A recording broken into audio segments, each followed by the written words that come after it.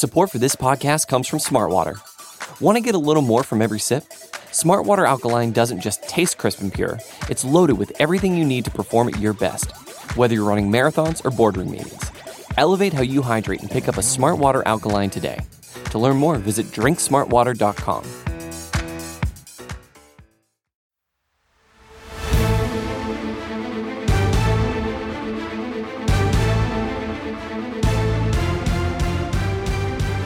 Welcome one, welcome all. It is volume 27 of the NFC East Mixtape, a project presented to you in partnership by Blogging the Boys and Bleeding Green Nation, SB Nation's home for Dallas Cowboys and Philadelphia Eagles content. You can listen to the show on both of our podcast networks. You can listen to the beautiful baritone voice of one Brandon Lee Gowton from Bleeding Green Nation. You can listen to my all right voice, RJ Ochoa from Blogging the Boys.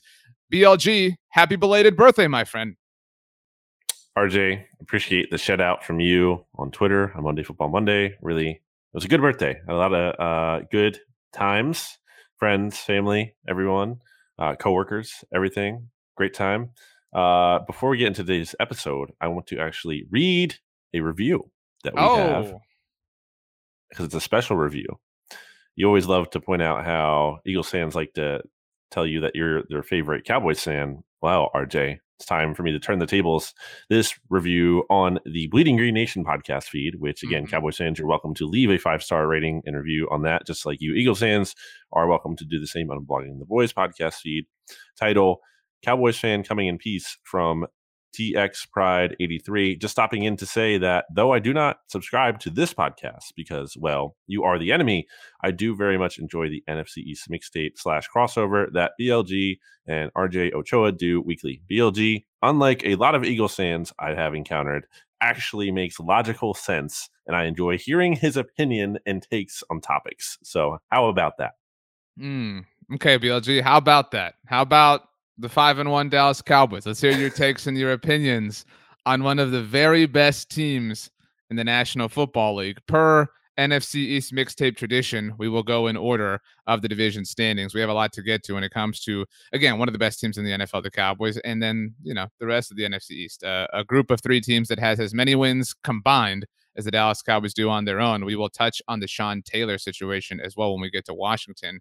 But BLG, rules state we have to talk. We have to start with America's team, 5-1 after a 35-29 overtime victory on the road against the New England Patriots. Dak Prescott threw for more yards against a Bill Belichick Patriots team than anybody ever has. Cowboys had 1 billion yards. I mean, just an incredible performance from the Cowboys offense. Took overtime, so there's that tiny little, piece of context that's necessary. I have some thoughts, but I'm curious to hear yours first.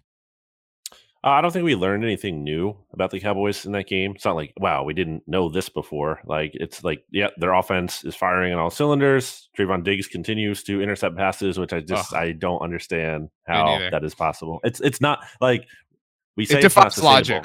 Yeah, it defies it's not, logic. but it keeps happening. So I don't know what to say. Obviously, some of that is him being a lot of it is him being a good player, no doubt. But even still, this is just insane. It's more than just some of the best cornerbacks in NFL history haven't gone on runs like this. That doesn't mean I don't think Trayvon Diggs is better than them. It's just the right mix of being a good player and somehow being in the right time, in the right place. And I guess teams not maybe avoiding him enough. Maybe don't throw his way and kind of just avoid that. This throw was not specifically at Trayvon. It was a little tip too. I mean, you could tell Mac Jones was, I think he approached this a lot more wisely than the quarterbacks before him. Certainly more wise than say Sam Darnold. Just an unfortunate tip. Trayvon's got great hands, great speed, takes the interception obviously to the house, a much needed touchdown for the Cowboys. By the way, BLG, Trayvon Diggs now has 2 touchdowns on the season, which is twice as many as Philadelphia Eagles first round rookie wide receiver Devontae Smith. I have more context on that number, by the way, an even more depressing stat. And by the way, you're trying to slander Devontae Smith here. I mean, again, can we get him a quarterback who throws over the middle? Because Jalen Hurts literally throws over the middle. To be fair, Trayvon has a touchdown off of Jalen Hurts as well. So, I mean, they have just as many off of Jalen Hurts this season. Yeah. Okay. Nice. But again, I think Devontae Smith's lack of production, which isn't even bad, but I'm just saying I think he would be exploding with a quarterback who actually throws over the middle of the field, which again, Jalen Hurts does not. Just 3% of his passes, RJ, have been in between the hashes. Like, that's insane. Like, you're just, it's like opposite Jimmy G. Like, you're not using a big part of the field. You're just not using it. So anyway, the stat I wanted to bring up, even more depressing. So far this season, Trayvon Diggs, 7 catches, 142 yards, 2 touchdowns. Jalen Reagor has 2 fewer yards and 1 fewer touchdown. So great use of a first-round pick by the Eagles last year. But yeah, getting back to the Cowboys of it all, big win. It's a stretch where, again, we've talked about this before. The Cowboys aren't necessarily being tested like in this major way. There isn't like this like measuring stick game or this like really elite opponent. It's all inferior competition, and they're taking care of them. Even though I will say there were still some Mike McCarthy moments in this game, and they didn't end up mattering, but still something to kind of like file away for down the road. So I will say something that a majority of Cowboys fans learned is not the right way to put it, but came away from this win feeling or understanding is, and I don't know how much you agree with this, BLG, or any Eagles fan would agree or disagree, but previous Cowboys teams lose this game. Now you're going to roll your eyes here. Very questionably officiated game, this particular contest between the Cowboys and Patriots. Some questionable things. You remember, of course, the Dak Prescott goal line touchdown that was ruled not to be a touchdown against the Eagles on Monday Night Football. At least that was reviewed. Dak Prescott had a very similar situation happen to him in this game. The officials don't review it. We find out after the fact it was reviewed. I don't know why that information isn't shared, during the game. 4th and 1 early on, Mike McCarthy goes for it. I don't have a problem with that. I'm sure you do. But afterwards, Mike McCarthy challenges it because the Cowboys don't get it. It looks close. He challenges it because they don't even measure. Like, why do we have the chains and all this stuff if we're not even going to go measure short 4th downs? There was some missed, roughing the passers and hands to the face calls against Dak Prescott, some ticky-tack holding things. Now, this went both ways.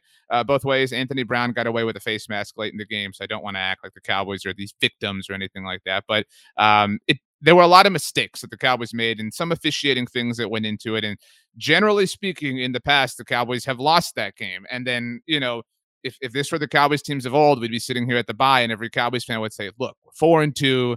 We didn't anticipate this. We're already kind of playing with house money. We only lost this game because the officials and the mistakes and those things are correctable. And I think where Mike McCarthy deserves some credit, and there's credit that goes around here, is he's been in these games before. And obviously he's had Aaron Rodgers, and everybody wants to, do what they can to strip him of any sort of credit at all. But this is the difference. And some of it is that their nucleus of players is older and more experienced. They've been in these games themselves. This isn't 2016 anymore where they have all these puppies running around at such important positions. But the Cowboys a little bit more battle tested. And I think that showed up in this game because they fought through, they persevered, they overcame their own mistakes, and they got, it's an inconsequential win. It's over an AFC team, but it was a big way to kind of ride into the bye week for them.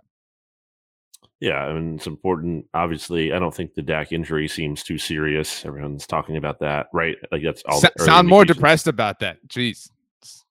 I'm not really like, obviously I'm not like rooting for him to be hurt, but I'm not going to like jump for joy about it. What do you want?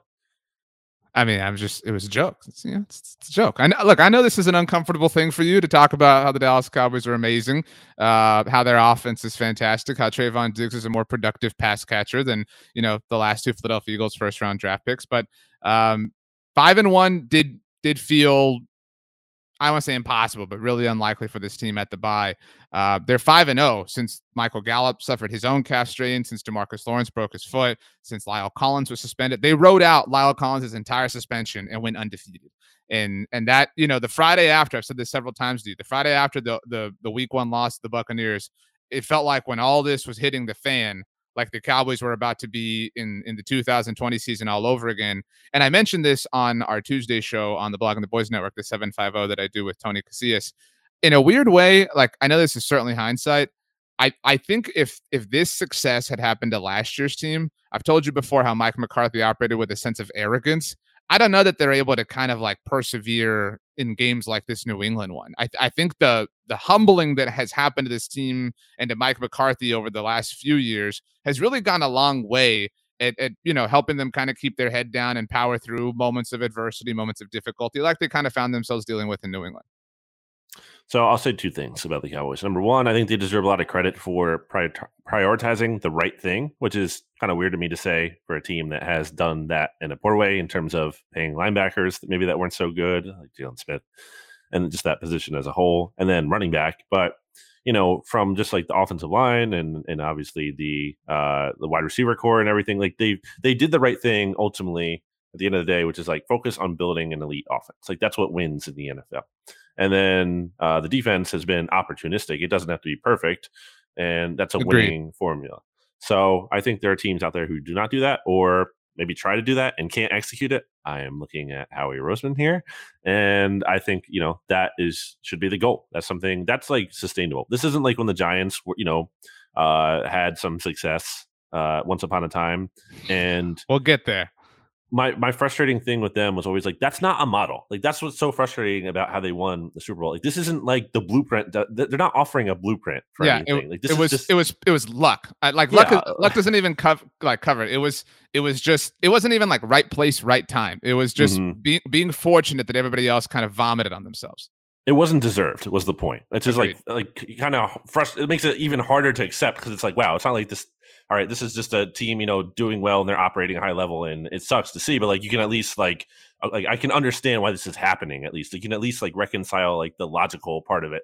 Like, you're saying the Cowboys you can reconcile, but you couldn't the Giants. Is what you're saying from a logical standpoint of like I can understand at least how they're winning. Like I can see how this is happening. Right? Whereas the Giants, I just couldn't even see how is this even happening? This doesn't even make sense. Right. So that's the compliment. The thing I said about McCarthy earlier, I was reading this article on NFL.com about the biggest like week 6 decisions. And it has the headline is Chargers right to go for it on 4th down, which I do believe they were. And the Cowboys results are mixed. So it kind of gave praise to McCarthy in the first half of the game for being aggressive. But like, here's the thing though, when it comes down to crunch time. Totally agree. I agree with this. Like he turtled up, and so 2:47 remaining. Cowboys trailing 1 point, facing 4th and 2 from the Patriots' 33-yard line. This is when Greg Zuerlein is sent out for a 51-yard field goal, and he misses. Like you could go for this, and the probability of converting it 59% versus kicking a field goal 55%. Like, okay, maybe those sound close, but like that's a big deal. And then late in the game, they also have the 24 seconds remaining and the Cowboys trailing by 3 points and facing 4th and 1. So they actually said it would be better to go for it here because then you can try to take a shot at least into the end zone. I mean, even all that aside though, like whether you agree with that or not, like why did they leave 20 seconds left on the clock? Like was that a point of like contention to you at all? Because like that didn't make any sense to me. So with regards to these two particular things, the decision to kick on 4th and 2 right before the Trayvon pick 6, and then the decision to kick later that tied the game at 29. I'll go chronologically here. Completely agree with you that if you might like, this is what people love to say, like, how the people say, like, you can't date analytics. You have to be married to them. Like, you've got to go for that. And I think a great example, I know some people who don't want to like accept truth and whatever have a problem with what Sean McDermott did at the end of Monday Night Football. I haven't listened to you and Stats talk about this yet on the Oddcast, but I'm sure you both praised Sean McDermott, made the right call, just didn't work out. No, though, because yes, on that call, yes, but earlier in the game, the Bills was like 4th and 3 from the 5, and they kicked a 24-yard field goal. Right. No, for that. But that's my point. Like, I'm talking about the call at the very end of the game because everybody says you kick the field goal, you go to overtime. No, dude, you put the ball in your best player's hands. That's what Sean McDermott did with Josh Allen, and that's what I would have loved to have seen Mike McCarthy do.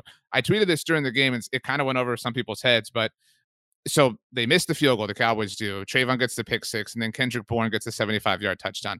I felt so much better after the Kendrick Bourne touchdown than I did right after the Greg Zuerlein miss, if that makes sense. The score was the same, or same like gap, same disparity. But as soon as the Greg Zuerlein miss happened, it felt like, man, the Cowboys needed to stop. Again, the crazy sequence happens, but it felt like, okay, I feel much better because the ball is in Dak Prescott's hands. It wasn't before the Trayvon Diggs pick 6. And so that's what I want. I want the ball in Dak Prescott's hands, who's playing at an MVP level right now. And Mike McCarthy deferred in that situation, which I did not like. I can't like, I don't say with a straight face, but I can't like completely defend the decision to leave 24 seconds on the clock. I think the hope is if you miss, something happens, right? Like a weird botch on the knee, right? Or something, I mean, again, it's incredibly unlikely, but it's a non-zero chance, which is better than 0 if you take the clock all the way down. Plus you feel like nothing bad's going to happen in the 20 seconds if you do make the field goal. I actually think, people are obviously questioning Mike McCarthy in this game, but like the Chargers win for the Cowboys, where nobody had a problem with Brandon Staley not calling any timeouts to, preserve time to give Justin Herbert the ball. I think Bill Belichick had way worse decisions in clutch moments like this in this game. Oh, yeah. I mean, there was the 4th and 3 punt in overtime, but there was also, after the non-Dak Prescott touchdown at the end of the first half, they get the ball by way of a touchback on their own 20-yard line with a minute and a half. And I realized they didn't have any timeouts, so no clock stoppages, but he just takes a knee. I mean, he just bleeds away in 90 seconds. It reminded me of John Fox, because that's really the only person who's ever really done that in like a moment that's gotten killed. And nobody wants to kill Bill Belichick because he's Bill Belichick. But I mean, that's a way worse decision to me. I'm not trying to defend what Mike McCarthy did, but that's how this game was, kind of in a back and forth way. I mean, so I've kind of joked about, Brady was the reason why they won, and actually Belichick isn't that good. But like, kind of believing it more and more. Not that Belichick is like awful, but like the trope is like kind of fair now. I agree with you. Like, I mean, at some point that is like a fair thing to say, I feel like, because like I know Pete's point with this, Pete Sweeney from SB Nation NFL show, for those who don't know, has always been like, Belichick didn't get to pick his quarterback. Well, guess what? He did this time. And they drafted Mac Jones instead of potentially, trading for Matt Stafford or doing something more. And this isn't a Patriots podcast, so we don't have to get into all this. But yeah, so Belichick, a fraud is the point. And Mac was awesome. I kind of think that. Yeah, I like Mac. Well, I think he's right now playing like, and the situations are very different, but he's playing like one of, if not the best rookie quarterback, right? So like, how do you not trust, like maybe you don't trust him at the end of the first half, but on 4th and 3, and like, that's the thing, like you got to realize we cannot punt it back to this offense, to this quarterback. You've got to trust Mac Jones to get 3 yards there. That is crazy. It's like the Cowboys aren't at least going to get a field goal. Okay, maybe they're not going to get a touchdown, maybe, but like they're not going to at least move in the field goal. But field goal wins it at that point. You know what I'm saying? Exactly. Like, that's what I'm saying. Yeah, it's crazy. And also, why are you throwing to Nelson Aguilar on 3rd down? Like, come on, like that in a crucial spot. Like your go-to guy is Nelson Aguilar. Like really, like that's the best thing you have. Like that's going to work out? No. So yeah, Belichick was bad in this game too. But taking it back to McCarthy, this is the kind of stuff that, again, I said it's not like, hey, the Cowboys are going to be debilitated because of this. And I've said this before, but I'll repeat myself. It's just, this is the stuff, the kind of little, like they might seem like nitpicking and stuff. And maybe it is to some extent, but like that stuff is going to matter when it comes playoff time. Like those decisions are going to be like a lot more important than they are when you're playing like teams that just aren't as good. The only thing I'll say to that, and this isn't a results justify the process thing, but people keep saying this and those decisions haven't costed him yet in a loss sense. Right. I mean, and so I get the like talking it out and fleshing it out and contextualizing it. But right now, his decision making is justifying itself. Again, that's results based thinking, which I don't support. But I mean, it's an interesting. I find it fascinating. People, and this, like Daxon MVP talk, Trayvon Diggs and Defensive Player of the Year talk, Micah Parsons Defensive Rookie of the Year. On and on and on. And like, there's no discussion about Mike McCarthy deserving like any sense of credit whatsoever. It's interesting. Okay.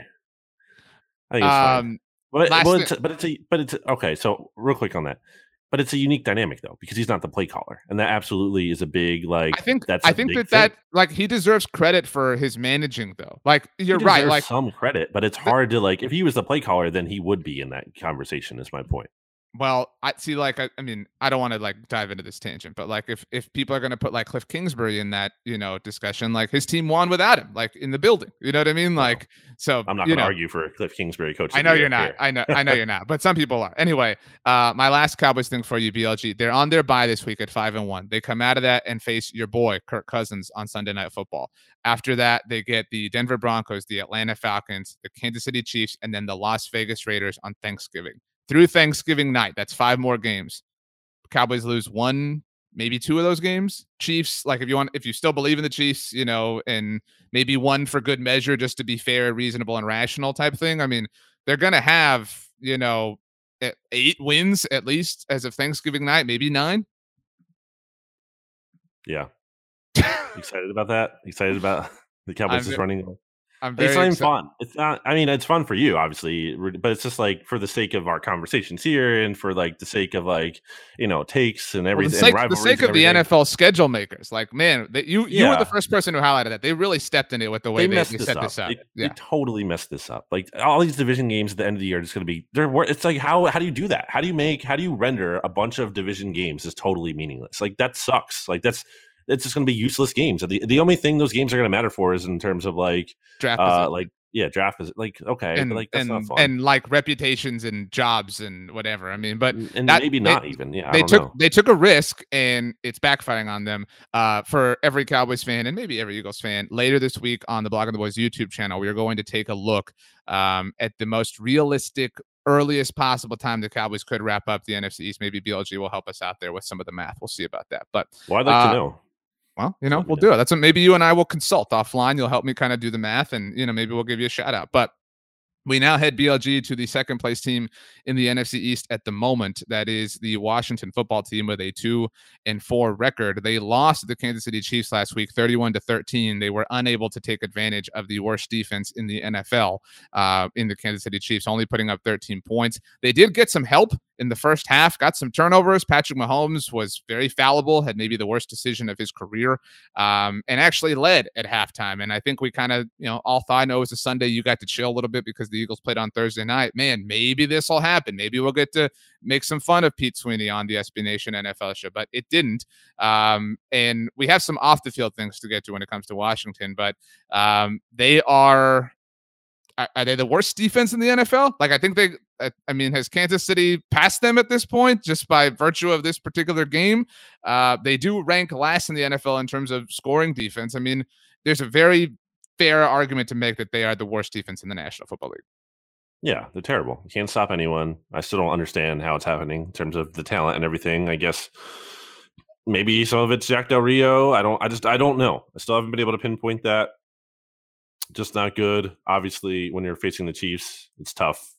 Even the best defenses aren't going to, be amazing against that offense. But Washington, it's not a lot going for them. In the offseason, there wasn't a lot of juice with the team as a whole. What? There was nothing but juice with them in the offseason. There were so many people who thought, like, oh, this defense going to come back. They signed Ryan Fitzpatrick. And I think, like, actually being serious. No. But they signed William Jackson. We thought that remember when we made our all NFC East team? We thought, like, there were some things they did that had, like, that's why, like, the total chaos is strange.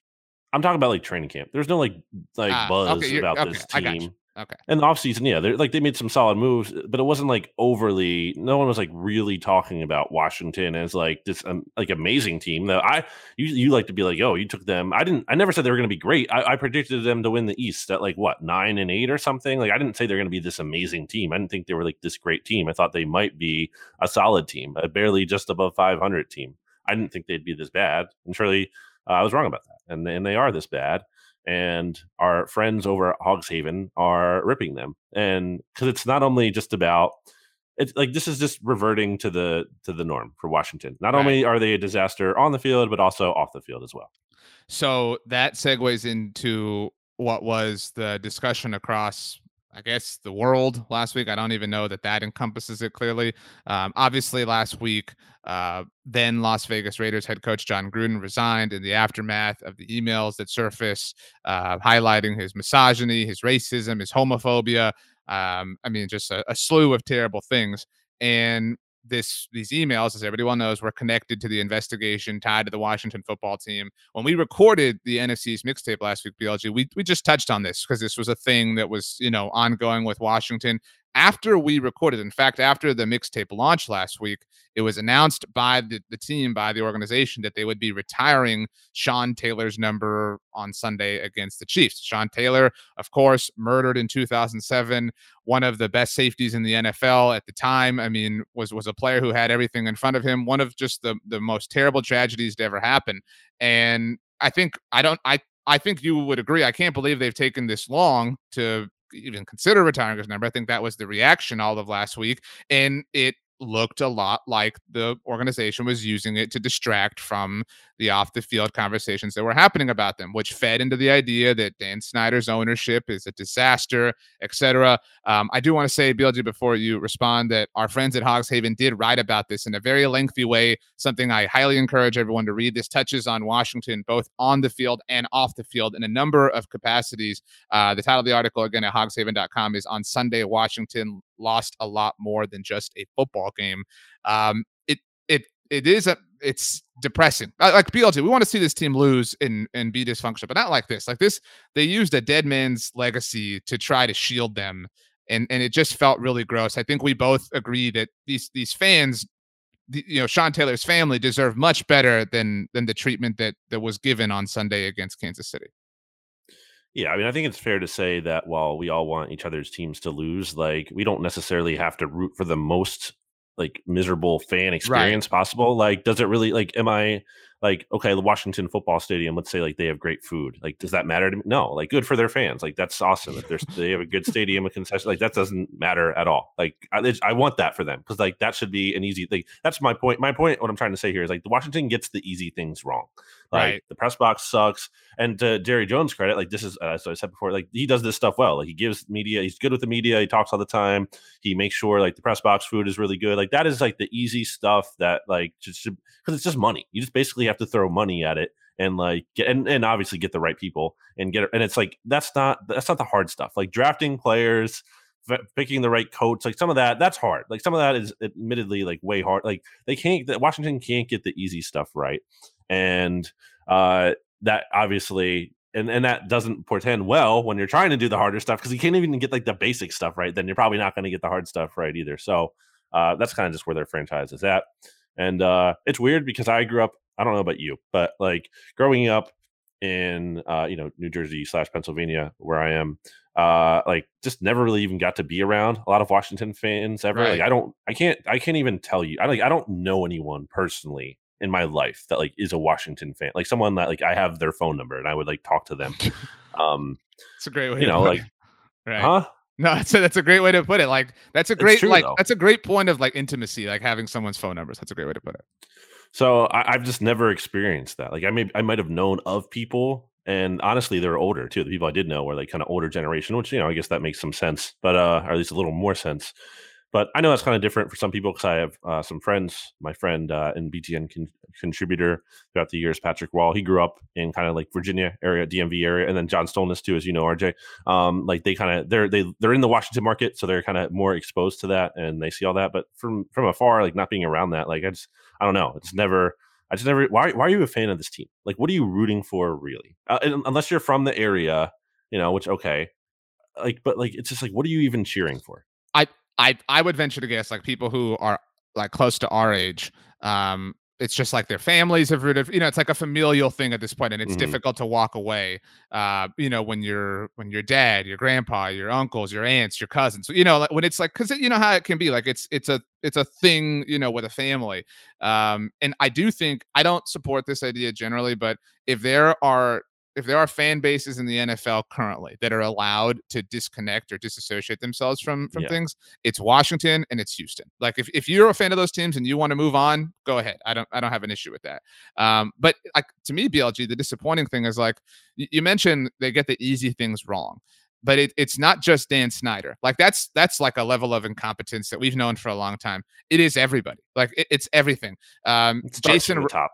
Right. And I don't want to like deflect or take any responsibility off Dan Snyder's shoulders here, but there are mistakes being made by people that are not just Dan Snyder is my point.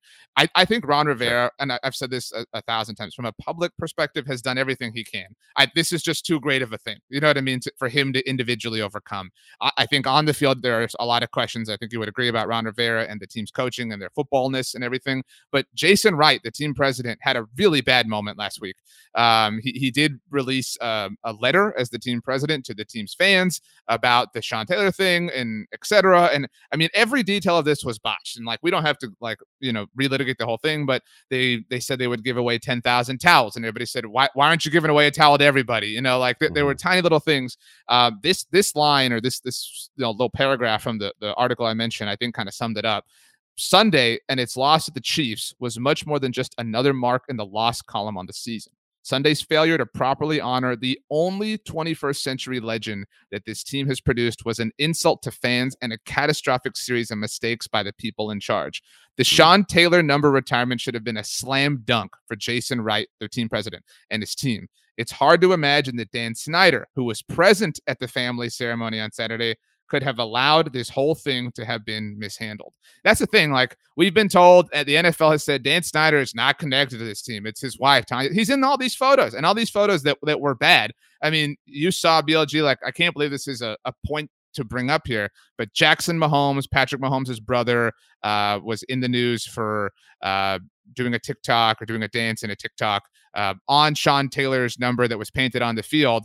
And I'm not going to sit here and defend Jackson Mahomes or anything, but it was what he apologized, and his apology was corroborated by Washington beat writers in that he said he was told to stand on the area that he ultimately filmed his TikTok here. And again, that idea was corroborated. So, like, Washington painted, Sean Taylor's number on the field, fenced it off and everything, and still, forget the fact that a TikTok was filmed, had people stand there. Like, again, the like basic common sense fundamental details of this were not just botched, but were like completely and totally mishandled. I wanted to give credit to Jeffrey Lurie too, not just Jerry Jones. I think, also gets those things. Oh, right agreed. Like, we'll get to Zach Ertz, but like the way they've handled Zach Ertz is like, completely like they treat people right. Yeah. But I'm just saying, like, my perspective on that gotcha. Alone, but you're right. I only wanted to include that because I don't want people to think like I'm only saying like I was excluding Jeffrey Lurie for some reason because I'm critical of the Eagles. That's not what I was doing, to be clear. And then on Washington, I guess the last thing, you would think, like, especially because of all what's going on that you brought up earlier, and especially because of the Dan Snyder situation, him being like away, that like he could maybe get some like maybe not good grace. I think that's kind of that bridge is burned, but at least like not be the target of more ire. by doing all this, and still can't get it right in a situation where, again, it's just like it's like a layup. You just have to make it. It's like it's the simplest shot, and you just can't do it. I don't. And what is it? Is it just like they're dumb? I don't know. It's just they just don't get it, I guess. My last question or point on this is: would you believe? And like, I'm not like proposing this. I'm just saying, if we found out this was the case, would you be like, oh, I could totally believe that, or this is a complete shock to me? Because a lot of people said that this was a PR move to distract from the 650,000 emails that are lurking in the shadows for the NFL connected to the Washington franchise. Would you believe that there was a plan, a conscious plan to be this, to run this badly so that everyone would just be sitting here like trashing them for how they handled the Sean Taylor retirement? Because now, like, the Sean Taylor thing has evolved into like a different level of disappointment than it initially was. So, like, would you believe that there is any like conspiracy to like, hey, Dan Snyder, you got to come out, you got to completely bottle this so that everyone is just dunking on you and everyone forgets about all these emails? I think it's a little 4D chess here. Maybe. Okay. We do have two more teams in the division to get to, but before we have to take a very quick break to hear a word from our sponsors. Exaggerations and half-truths aren't new in politics. But now, with AI, people can create fake videos of candidates to sway your vote. I'm former U.S. Attorney Preet Bharara, and I've teamed up with technology expert and law professor Nita Farahani on my podcast, Stay Tuned with Preet, for a 3-part miniseries, AI on Trial. Our second episode presents the hypothetical case of a hotly contested Senate race that is derailed when the leading candidate is accused of using AI to enhance his performance and hurt his opponent. How are we supposed to know when the technology becomes very difficult to validate something as truth or lies? Do existing laws, policies, and government agencies sufficiently safeguard the political process? Political speech is so tightly protected under First Amendment that it makes regulating in this space a real challenge. And what needs to happen to protect democracy in time for the real presidential election in November? When our elections are so close, where it comes down to nail-biting endings, a few voters here and there can really lead to differences in outcomes. The episode is out now. Search Stay Tuned with Preet wherever you get your podcasts. Welcome back. It is the NFC East Mixtape BLG. What did you do during the break? I sat here. I looked down at my phone case, which is the Nightmare Before Christmas themed. It's Is that like a seasonal thing? Like you only rock it this time of year or something? I just got it for my birthday, like a couple weeks ago or so, a week ago or so. So I don't know yet. So my other case was falling apart. This is really good podcast conversation. People really care about this. My other case was falling apart, so I got a Pelican too. Shout out to my mom who actually ordered this for me. Shout out to both your mom and dad. Let's get a proper shout out here. Well, no, my dad doesn't deserve a shout out. No, I'm just kidding. Thanks, Dad, for listening. They listen. They're big fans. Anyway, what did you do during break? I did not look at my phone. I looked up at my television. I have four screens on, so I'm just they were all in commercial. I thought that was funny. Did you see the Ben Simmons news? Well, I was about to get there. Because it is now time to talk about the Philadelphia Eagles, the 2-4 Eagles who lost last week to the Tampa Bay Buccaneers, 20-22, the final score. But Ben Simmons is back, or was back, with the 76ers. As we've been recording BLG, it was announced that he has been suspended for one game for detrimental conduct to the team, and that head coach Doc Rivers threw him out of practice, and that the suspension came shortly after that. So, what's a good thing? Oh, I saw you went to a Flyers game. Maybe that's what Philly has going on right now from a sports perspective. And they lost. Although it was a fun game because they were down 4-2 and they tied it right at the end, and that was exciting to see. Like a fun in-stadium experience to actually to see that in person. The Flyers never win in the shootout, so I wasn't surprised. I was telling everyone who I was with, I'm like, they're going to lose this game in the shootout because they always lose the shootout. But on the Ben Simmons thing, just what a loser. It doesn't matter. Again, people here, Cowboys fans are listening to this. They don't care about any of this, but I've been distracted during the pod because I'm just seeing this about how he's been suspended and everything, and he's just the biggest loser. So him and Carson Wentz, glad they're both gone. Something I posited during the 2017 season was that 2017 was the worst year for ardent DFW sports fans because the Philadelphia Eagles won the Super Bowl and the Houston Astros won the World Series. And obviously, mega Texas Rangers fans hate the Astros, whatever. Is this shaping up to be one of the worst falls for ardent Philly fans? Because the Eagles are terrible. There are really no signs of encouragement. The Cowboys are amazing. And Ben Simmons is back. And Carson Wentz looks like he might be legit.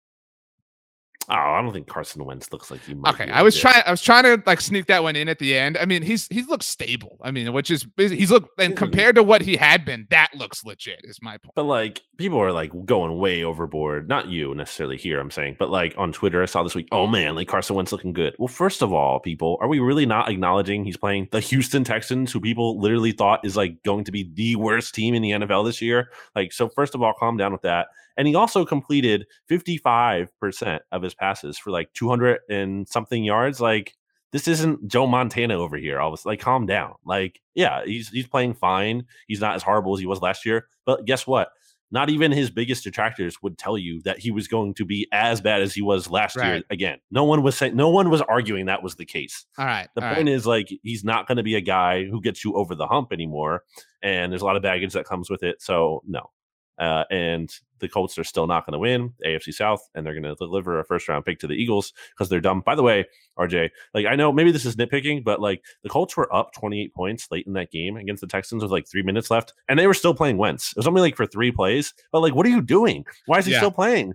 Put in your backup. I love Frank Reich, the person. Might not be as great of a head coach as we initially thought in 2018, which was an incredible coaching achievement given the way he inherited that position and, whatever. But the wheels might be falling off for the Colts. But I do have one last Cowboys question before we touch on the Eagles, BLG. Later this week, since the Cowboys are on a bye, I'm going to, I know you do this at Bleeding Green Nation. Big shocker. We do a lot of similar things across the SB Nation network. But I'm going to do a rooting guide for the Cowboys. Do you think Cowboys fans should at this point be rooting for division rivals to win certain games? Because this was a point of contention last week. Should Cowboys fans be rooting for the Eagles or the Bucks? Because it's kind of a foregone conclusion. Cowboys going to the NFC East. Maybe you lower the Bucks' odds of getting that 1 seed. Because I think at this point every Cowboys fan's rooting for the Colts, right? Push that first round pick as far down as you possibly can. Yeah. But so this week, you're rooting for how should Cowboys fans feel? Is my question. Well, Cowboys fans should be rooting against the Titans, clearly, and hoping the Colts win the AFC South. Right. I would say. And so then they're rooting for the Cowboys, rooting for the Colts, and then what about everything else? And then with the Eagles, I think it's a little too early, I think, to say like definitely root for the Eagles to win, just because the Eagles still get to play the Jets, the Giants twice, Washington twice. That's how I felt last week. Like they have some winnable games here. Like it's probably not going to happen, but like it's a little like you're getting like a little cute with that. Like if you're saying like root for the Eagles to win right now, I think it's still fine to like I think you'd rather err on the side of like let's just be safe. Let's make sure they lose, like they're dead and buried, and not like still like gasping for air or trying to come out of the ground. I think it was mostly to do with the fact that it was the Bucs. Like I don't know that anybody's rooting for the Eagles against the Vikings. You know what I mean? But it was a matter of like this week, Washington has the Green Bay Packers. So maybe this is if Green Bay can stumble a bit. By the way, everyone who's listening to this show should be rooting for the Chicago Bears this season. Let's get that, out of the way. We want that first round pick as far back as possible. So in that sense too, maybe you're rooting for Washington to beat Green Bay, help Chicago win the NFC North. Who knows about that? That's a whole different thing. We've been quote unquote talking about the Eagles for a little bit, BLG, without actually talking about the Eagles.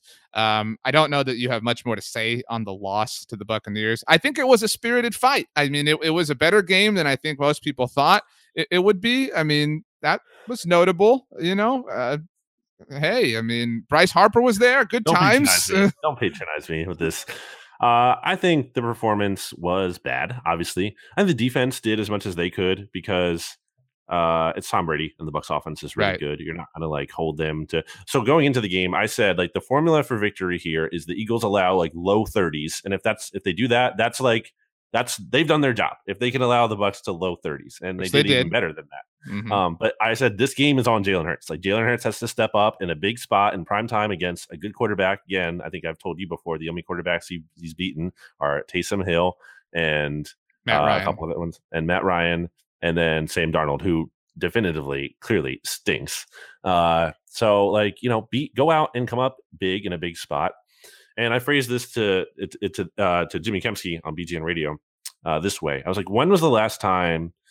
And obviously, you don't watch like every single Eagles snap like I do, so it's not the same thing. But I'll ask you too. Like, when is the last time Jalen Hurts had like a wow throw? Like a throw that made you like, wow, that was like, this is like a franchise quarterback kind of throw.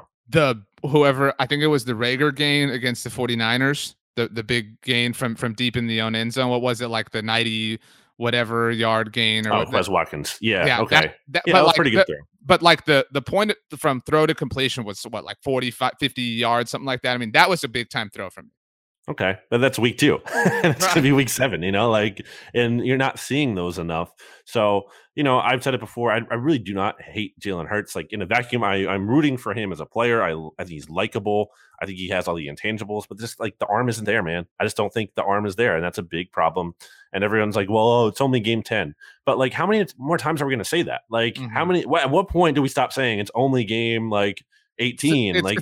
It's kind of like when new parents are like, oh yeah, my kid's like 39 months old. That's 3. Like right. What are we doing here? Yeah. So I think the Eagles are kind of just in a tough spot right now. Obviously, they're not going to do anything this season. They might. I think the most realistic outcome, RJ, is the one I kind of dread is the Eagles are stumbling here, but they actually have the easiest remaining schedule in the league, according to ESPN's FPI, their Football Power Index metric. And I told you about some of the winnable games that they have coming up. I think they're going to end the year on this like false positive high note, and they'll be like, "Oh, positive momentum is going to carry everything's over. Good." Yeah, we just got to. We're going to get these like that. That's an interesting point, and like not to just like forget about that, but like I think the biggest like boost for the Eagles is their own first round pick. Like arguably could be their worst one. Of their 3 in 2022. And so, but like that could be the like argument in the conversation, right? Like, oh man, we'll just take these 3 first round picks and we'll just like reload the roster. We'll just fill it up. There's a lot of holes on this team and they have a lot of work to do. There's no question about it. And they clearly have a quarterback issue, which I mean, magnifies all of the holes that you have to fill everywhere else. I think the optimism has to be about the long term in terms of, these high picks that they're presumably going to get. I think the Dolphins pick could honestly, RJ, be number 1. Dude, like man, I don't think that's likely. What a win! What a win! What a win last week's loss was for Eagles fans, and that the Dolphins lost to the Jaguars. I know you've been tracking this for a while. like it's not absurd at all. That they could totally like the Lions are the last threat. Like that's the thing. Like I'm sure you're in your rooting guide you'll talk about that. Like if you're an Eagles fan, you got to be rooting for the Lions. I mean, it's like Nirvana for you if you're an Eagles fan is like Bears Lions. Like go Bears. You know what I'm saying? Or no, that's terrible for you. You need that's the conflict of emotion. Yeah, because you need the Lions to win. Right. And I don't know if they will, honestly, because I like Dan Campbell and everything. And I said that in our hot take episode before the season that we did. Dude, but the wheels fell off a little bit last week. Well, they don't have the talent, like, and they're hurt. Right. They're really banged up. Like, so their talent was bad to begin with, and the Lions are like super banged up. So I don't know if they're even going to win a game this year. And it's so that's funny. I feel like you like this kind of stuff. I feel like this is a very you thing to say. But the Lions, first team to go 0-16, the Lions might be the first team to also go 0-17. So there's some symmetry for you. But I feel badly for Jared Goff. How people are like, he's 0-13 or whatever it is without Sean McVay as his head coach. Yeah, okay. Like that's it's. I mean, yes, I'm not a Jared Goff guy, but yeah, like obviously, it's being very, very specific. It's like his head coaches outside of that have been Jeff Fisher and Dan Campbell. Like, let's chill out a little bit here. It's not like he's losing games with Frank Reich or Kevin Stefanski or something like this. So yeah, I think he'd probably be if you replace like Jared Goff with Kirk Cousins, I don't think it would look like amazingly. I think the Vikings would probably still be like 3-3 or maybe 2-4 right now, just for example. But whatever. That has nothing to do with anything we're talking about. I lightly touched on this, and I know you've talked about it a lot. On Friday after the loss, the Eagles trading away Zach Ertz finally. And I saw a lot of people killing them for playing him. Like a lot of people were like, well, what if he'd gotten hurt? It's like, well, Dallas Goedert was on the COVID list. Like, what were they supposed to do? Like I don't blame them. And I know there was the video, I saw this on Reddit, of him trotting into the locker room after the game.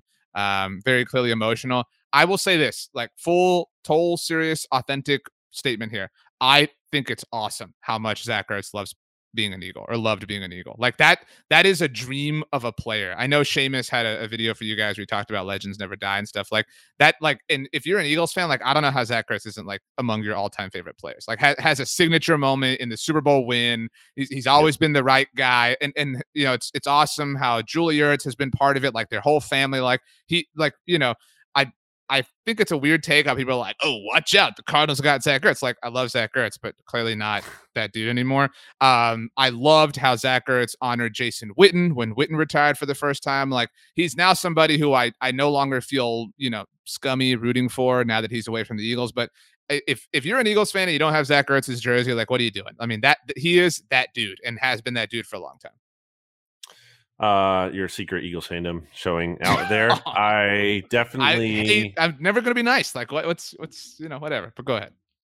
I think Zach Ertz is still actually pretty good. I just obviously the numbers aren't there this year, but again, the quarterback does not really target tight ends as much, and he doesn't throw over the middle of the field, which is like Zach Ertz's bread and butter. Zach Ertz isn't like consistently winning outside the numbers. I definitely think in Arizona he will be effective. I don't know to what extent, because they have a lot of weapons there, but I think it was a good trade for the Cardinals because they didn't give up, I think, a whole lot. And Max Williams had just gotten hurt. Like got hurt. It fit more than Buffalo did in the offseason, just in the moment, which was interesting. Like they're 5-0 at the time they made the trade. Like you got to go all in. Like you're they agreed.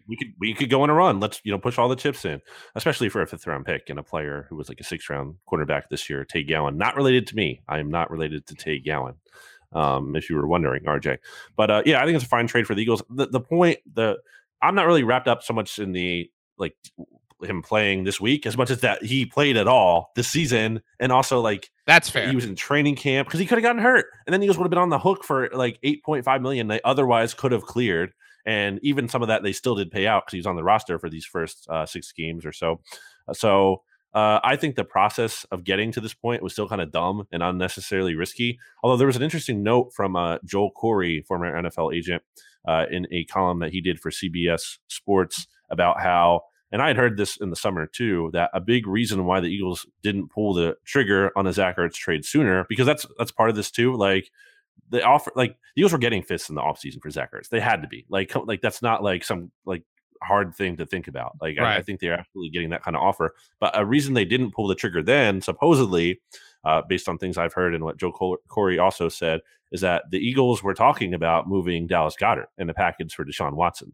So I think that's there was some reluctance to include to trade Zach Ertz right away because then they wouldn't have any tight ends. Although I think that was still dumb anyway. I don't think that should factor in. But so I kind of had a problem with the process of how they got to this point, but the actual move itself was logical. I mean, the Eagles aren't clearly doing anything this year, and Zach Ertz is going to be free agent after the season. And also, you want to see what you have in Dallas Goedert as tight end number one volume guy, instead of splitting the playing time like he was with Ertz. And the Eagles have their own version, RJ, of a Rico Gathers. Yeah, good times. Great pull Tyree by Jackson. you. He played basketball in college, just so everybody's fully aware. Played basketball in college. Never knew that. Do you know where Ryan Fitzpatrick went to college too, by the way? I don't. I think it was Yale, Princeton. We'll figure that out. Right. But yeah, so Tyree Jackson was looking really awesome in training camp. Now, that being said, Joe Flacco was usually the one throwing to him. So again, Jalen Hurts doesn't like to throw to the tight ends as much. So I'll be interested to see if that kind of is a factor. And Tyree Jackson is still currently on injured reserve, but should be back, I think, before the end of this month. So it'll kind of be interesting to get a look at him too. So the trade makes sense. And obviously, you kind of covered the emotional element and Super Bowl winning, game-winning catch in the Super Bowl. He had a big 4th-and-1 conversion in that game too. I think he was their, I forget. No, I was their leading receiver that season, I believe, the Super Bowl season. So yeah, Zach Ertz meant a lot. He was a great player.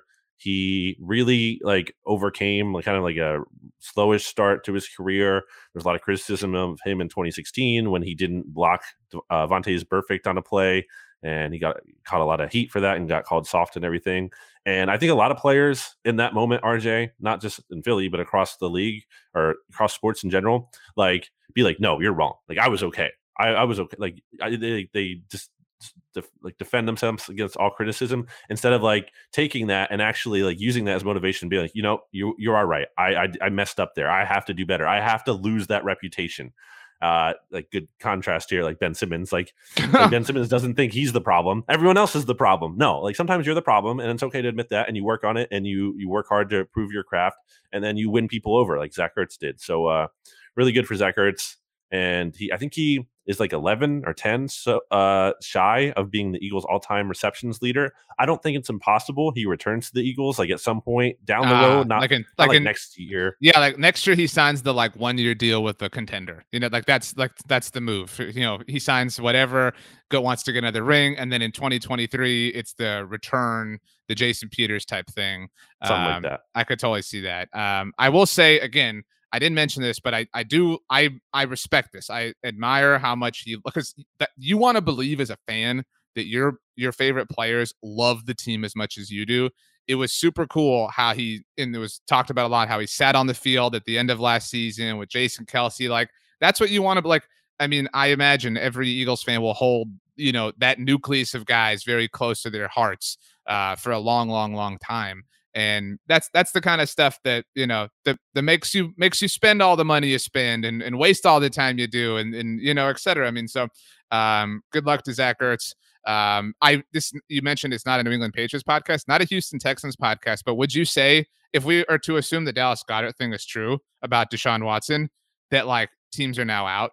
If the Eagles, who have been linked to him a lot, were willing to say, you know what, if that was that, if we are, again, we're assuming a few things here, but if that was one important trade piece and now we're not including that anymore, if the Eagles are out, who's in? Who's in on Deshaun Watson at this point, at least for this season? I mean, I feel it has to be Miami. I mean, I think right, Miami, that's the only one, but they're the only one, right? There's no contender at this point.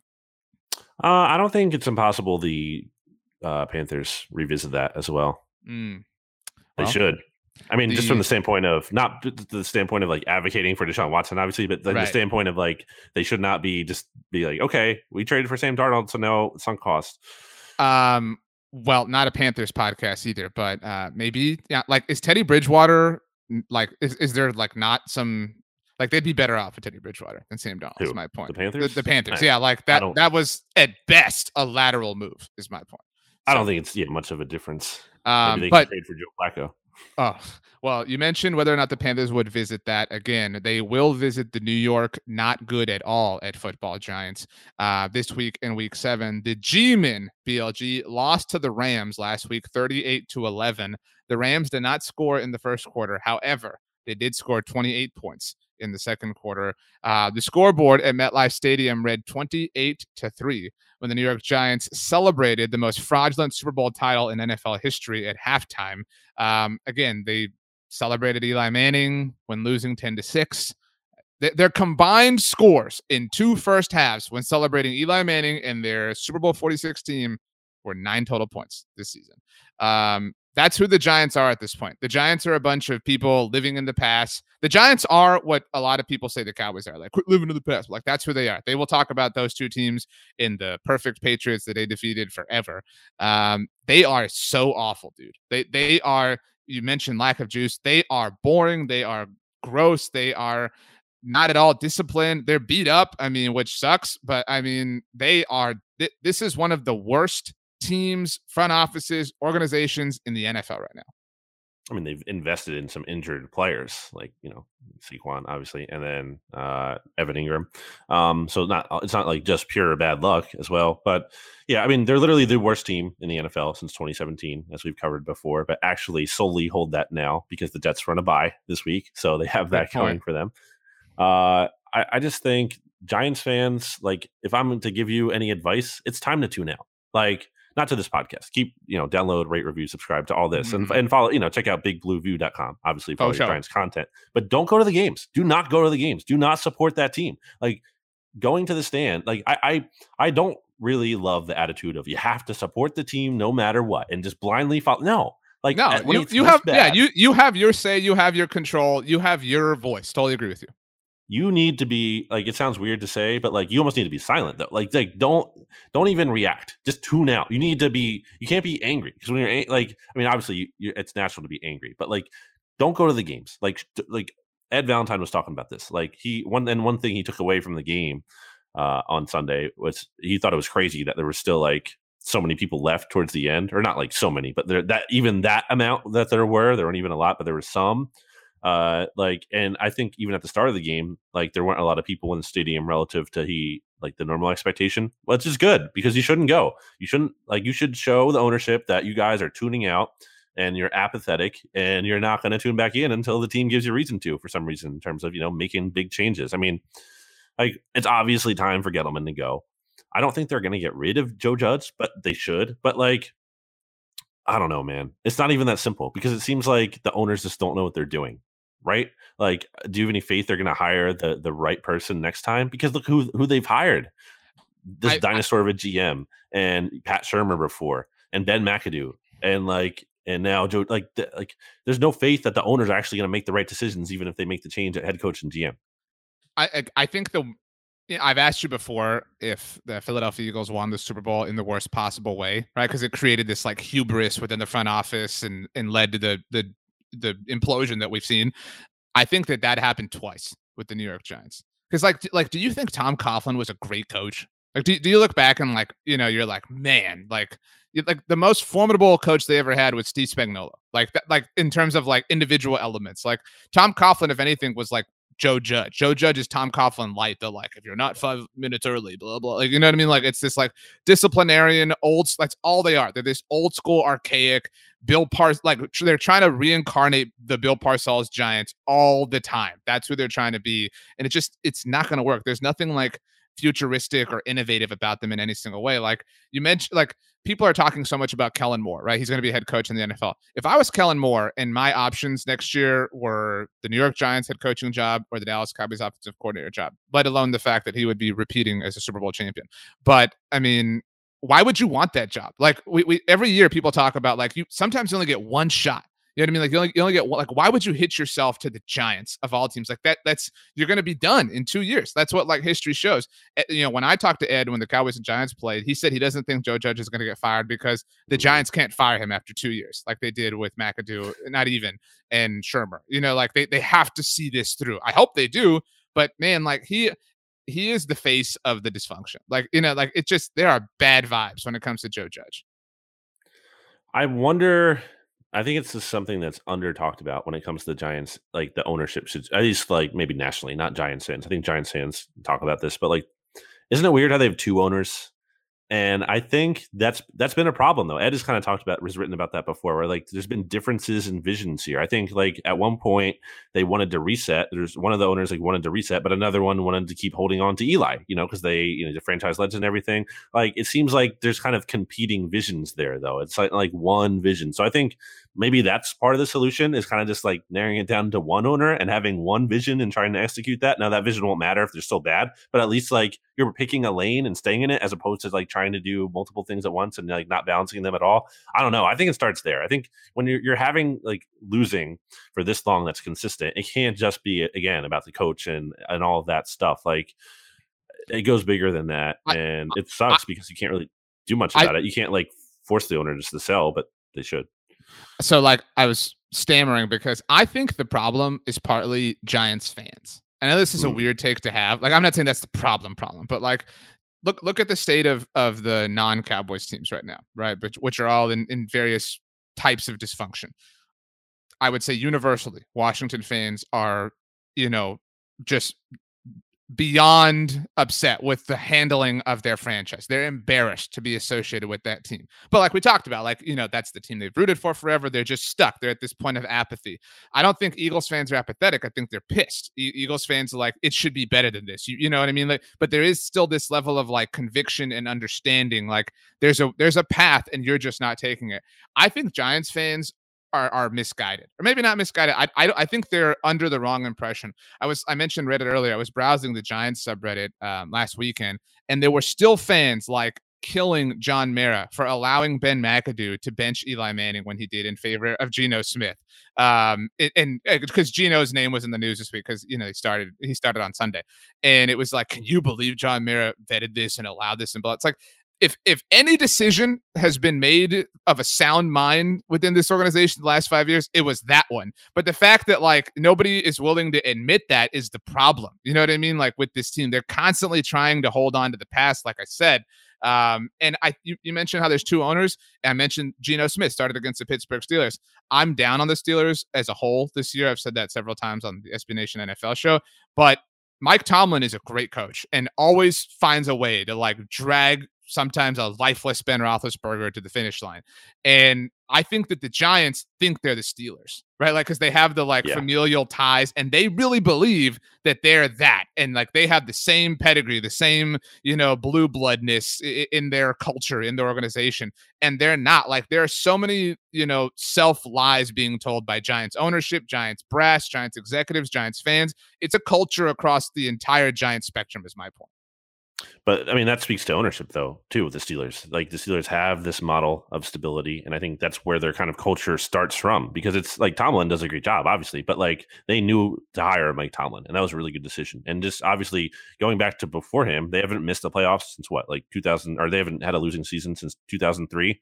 Like, and that was obviously before Tomlin was there. So I think that's a big factor. And I get you with the fans, and maybe it sounds like a little silly that they have to be apathetic, but I think it's true. I think the ownership has to realize that fans are just not caring about this team. They're not invested. And I do think from some perspectives, and maybe I'm biased, I think that Giants fans are maybe or the market, not necessarily like the market seems soft to me, or something about it, or even the way that the writers cover the team, something. Because like here's what I'll say. If the Eagles were the worst team in the NFL since 2017, I can guarantee you. Yeah, you would be killing. Like you guys. Yeah. You guys as a whole kill them. Like we killed the Cowboys. You're right. Like there's this coddling of the Giants organization that happens in the media. Yeah, the Eagles will be getting. I mean, they get crushed like now, and a few seasons after they won a Super Bowl. Like, Mike McCarthy's getting crushed, and the Cowboys are 5-1. I mean, to that point. I mean, it's. And I think this is exemplified by their players in some instances. I did want your take on this on the record, BLG. We have a few more things to breeze through very quickly. But Evan Ingram, who Ed Valentine listed as players the Giants should try and flip before the trade deadline on November 2nd. Evan Ingram last week, BLG, accused Cowboy safety Jaron Kearse of punching him after the Cowboys beat the Giants. Evan Ingram alleges that this happened after the game during post-game handshakes. NFL Films reviewed this. There is no footage of any sort of altercation between the two. Like that's to me who they are. Like they're just this this say stuff, don't have to back it up at all sort of team. J-Ron Kearse, for what it's worth, so that everyone's fully aware, including Eagles fans, when Daniel Jones got hurt near the end of the first half against the Cowboys, J-Ron Kearse was the first person to run over and to help him up. I mean, so this idea that he would punch Evan Ingram kind of just runs counterculture to that idea. I was distracted by the Ben Simmons thing. What did you say? What was the point here? That Evan Ingram just accused J-Ron Kearse of punching him in the face with no evidence to back him up whatsoever. Well, it's a losing culture. Like, I think that word can get, obviously overrated, overused, and misapplied a lot of the times. But I mean, it really is. It's, I think the way the great Evan Silva usually puts it is there's bad teams stay bad. There's a reason for that. And it goes beyond just like some of the things it's everything. It's not just going back to the Dan Snyder of it all. It's not just like they're getting, again, the harder stuff, right? But the easy stuff wrong. It's just like everything. It's just like infected with like a losing culture. They're getting everything wrong. They're not doing anything right. And must be tough. Must be. I think I've said this before to you, maybe not. Like I not actually, but I almost feel bad for Giants fans. Like obviously I enjoy them being the worst team. I'd prefer that. I want them to lose every single game. Ideally in a way that doesn't help them, get a good quarterback and draft pick and everything. But like just having, covered the Eagles like I do, and obviously you have perspective too from covering the Cowboys, like it's supposed to be hard for Ed, man. Like, cause what is he, at what point, like at a certain point, like what do you write about? And even as a fan, like what do you talk about? Like what is interesting to talk about? Like you're talking about like, I don't know, like some calls from the loss of the, like who cares? It literally doesn't matter. Like, no, I mean, I mentioned he's writing about players that the Giants should trade on October 19th, which by the way is a great day if you're a fan of the show Community. But the players that Ed listed, BLG, tell me if you're arbitrary Team X, would you trade for any of these players? These are who Ed listed as players the Giants should try to flip. Evan Ingram, as mentioned, James Bradbury, Jabril Peppers. Yes or no? So you say yes to James Bradbury, yes to Jabril Peppers, Lorenzo Carter. I don't have a strong opinion on him. Darius Slayton. Yeah, I like Darius Slayton. And Sterling Shepard. Sure. Yeah. There's a team out there that probably needs a slot receiver. I don't know that this is going to happen here. Now, in Ed's write-up, he has a big ole sort of chunk of the article dedicated to the subheading is now let's talk about Saquon Barkley. The first thing he writes has been is there has been some chatter that the Giants should look to trade Barkley at the deadline. I absolutely get it. I also absolutely disagree with it. Ed, I love you. Oh my gosh, but Ed, what are you doing? Yeah, Giants, you got to get out of this. You got to disassociate. Like Saquon's awesome. I'm not trying to. What say are you gonna do? Yeah, like you're stuck. You're in purgatory as long as you have Saquon. That's what you're gonna do. You're gonna keep him, and then you're gonna give him a big contract. No, like get rid of. Like obviously, whatever you get for him is not going to be like great because he's not going to have amazing value because he is a running back, and you're gonna have to pay him. But it's going to be better than the alternative. Cut your losses. Like the Cowboys have kind of come out on the other side of this with Zeke, and like they've overpaid him. There's no doubt about it, but he's contributing at a high level to their offense. That's not, but that is mostly because I don't want to take anything away from Zeke, but that's because the offense as a whole is elite and is successful. And that's just like, there's no end in sight for you if you're the Giants. You're not going to get to this Cowboys point with Saquon, not during the time of the prime of his career. And that's just, you got to accept that. And if you don't, you're going to stay the New York Giants. I think people look at it as like, how could you trade the number 2 overall pick for, let's say, like a second round pick? Not even, dude. Not even. That's really nice of you to say. I'm saying, there's be no generous way. Even and put it that. I think they can get a third at least. I definitely think they could get a third. But like, oh yeah, how could you do that? Well, it's like it's not, but it doesn't work that way. It's not like that's not what you're actually doing. What you're doing is doing what's best for the team now. You can't look back. Like, stop looking backward. Like you talked about, stop looking backward in terms of your success. Like, stop looking backward at all. Just only look forward. Only think about what is going to position us in the future. Like, and they should sell everyone and anyone they can. There's no, like, I don't think there's any player on that roster that I can think of. I can't believe I'm going to say this. You know what, Giants? Be the Eagles. They did it. Like it was a big pill to swallow to trade Carson Wentz, right? And you can certainly say it kind of had to be done. But like, hey, second overall pick, you traded all this stuff to get him. You're going to take a huge loss. Do it. You got to do it. You have to rip this Band-Aid off. So I know the New York Giants listen. I know, BLG, that Nick Sirianni listens because he's taken away the highlighter from his visor. He's heard me. He knows I'm onto him. All right, good. Last thing before we leave, picks. We've never done this before, so in keeping with tradition, we're gonna do picks for each team. Washington at Green Bay. Packers. Me too. Still own you. I still own you. Oh, dude, that was awesome. I hate Aaron Rodgers with all of me, but that was so sick. Like, Stats complained about it. Listen to the SB Nation NFL show. The Stats. You hear Stats be wrong about Aaron Rodgers. Oh my gosh, that was so stupid. Stats is pissed because Aaron also owns the 49ers. I don't care what the records are. Anyway, the Philadelphia Eagles at the Las Vegas Raiders, who got a really impressive win last week against the fraudulent Denver Broncos. I will take Vegas, BLG. Yeah, this was like an interesting game and I think an interesting week because everyone had their eye like on the Raiders. It's like, okay, are they going to fall apart, with John Gruden resigning and disgrace and everything, or are they going to kind of like rise, to the challenge or whatever? And they certainly did the latter and blew out. I know that like the Broncos aren't good, but it's still a quality win. I think they're frauds. Go in. Yeah, but like I think it's a quality win to go into Denver. For the Raiders, it is, yeah, for sure. Yeah, like it's a good win. It's not like they only beat the Broncos because the Broncos stink, which I agree they're not great, but like they're not the Jets, they're not like the Jaguars. Like I think they're a little bit above that. So yeah, I don't know. I think it's kind of a toss up. I could see the Eagles getting the upset, but I don't think it's the likely thing. I think the Raiders are a solid team, and the Eagles' offense is like broken right now. So I don't know how you're betting on that. So I will take the Raiders. Me too. As mentioned, the New York Football Giants, BLG, host the Carolina Panthers, who are also frauds. We're 3-0 now, 3-3. Lost to Kirk Cousins, your boy. I don't know how you pick the Giants though. I don't know how you can do that with a straight face. I mean, only because like if Sam Darnold goes, I almost said Sam Bradford. If Sam Darnold goes out and throws like 3 picks, which I think is possible. I mean, maybe then. If anyone's picking the Giants to win this game, it wouldn't be about because like I feel good about them as much as I just really do not like Sam Darnold at all. But I will take the Panthers. Me too. Absolute last thing. The news that distracted BLG is a tweet from Shams. Source: Doc Rivers asked Ben Simmons to join a defensive drill today. Simmons refused. Rivers asked again. Simmons said no again. Rivers then told Simmons he should go home, and Simmons dropped the ball and left.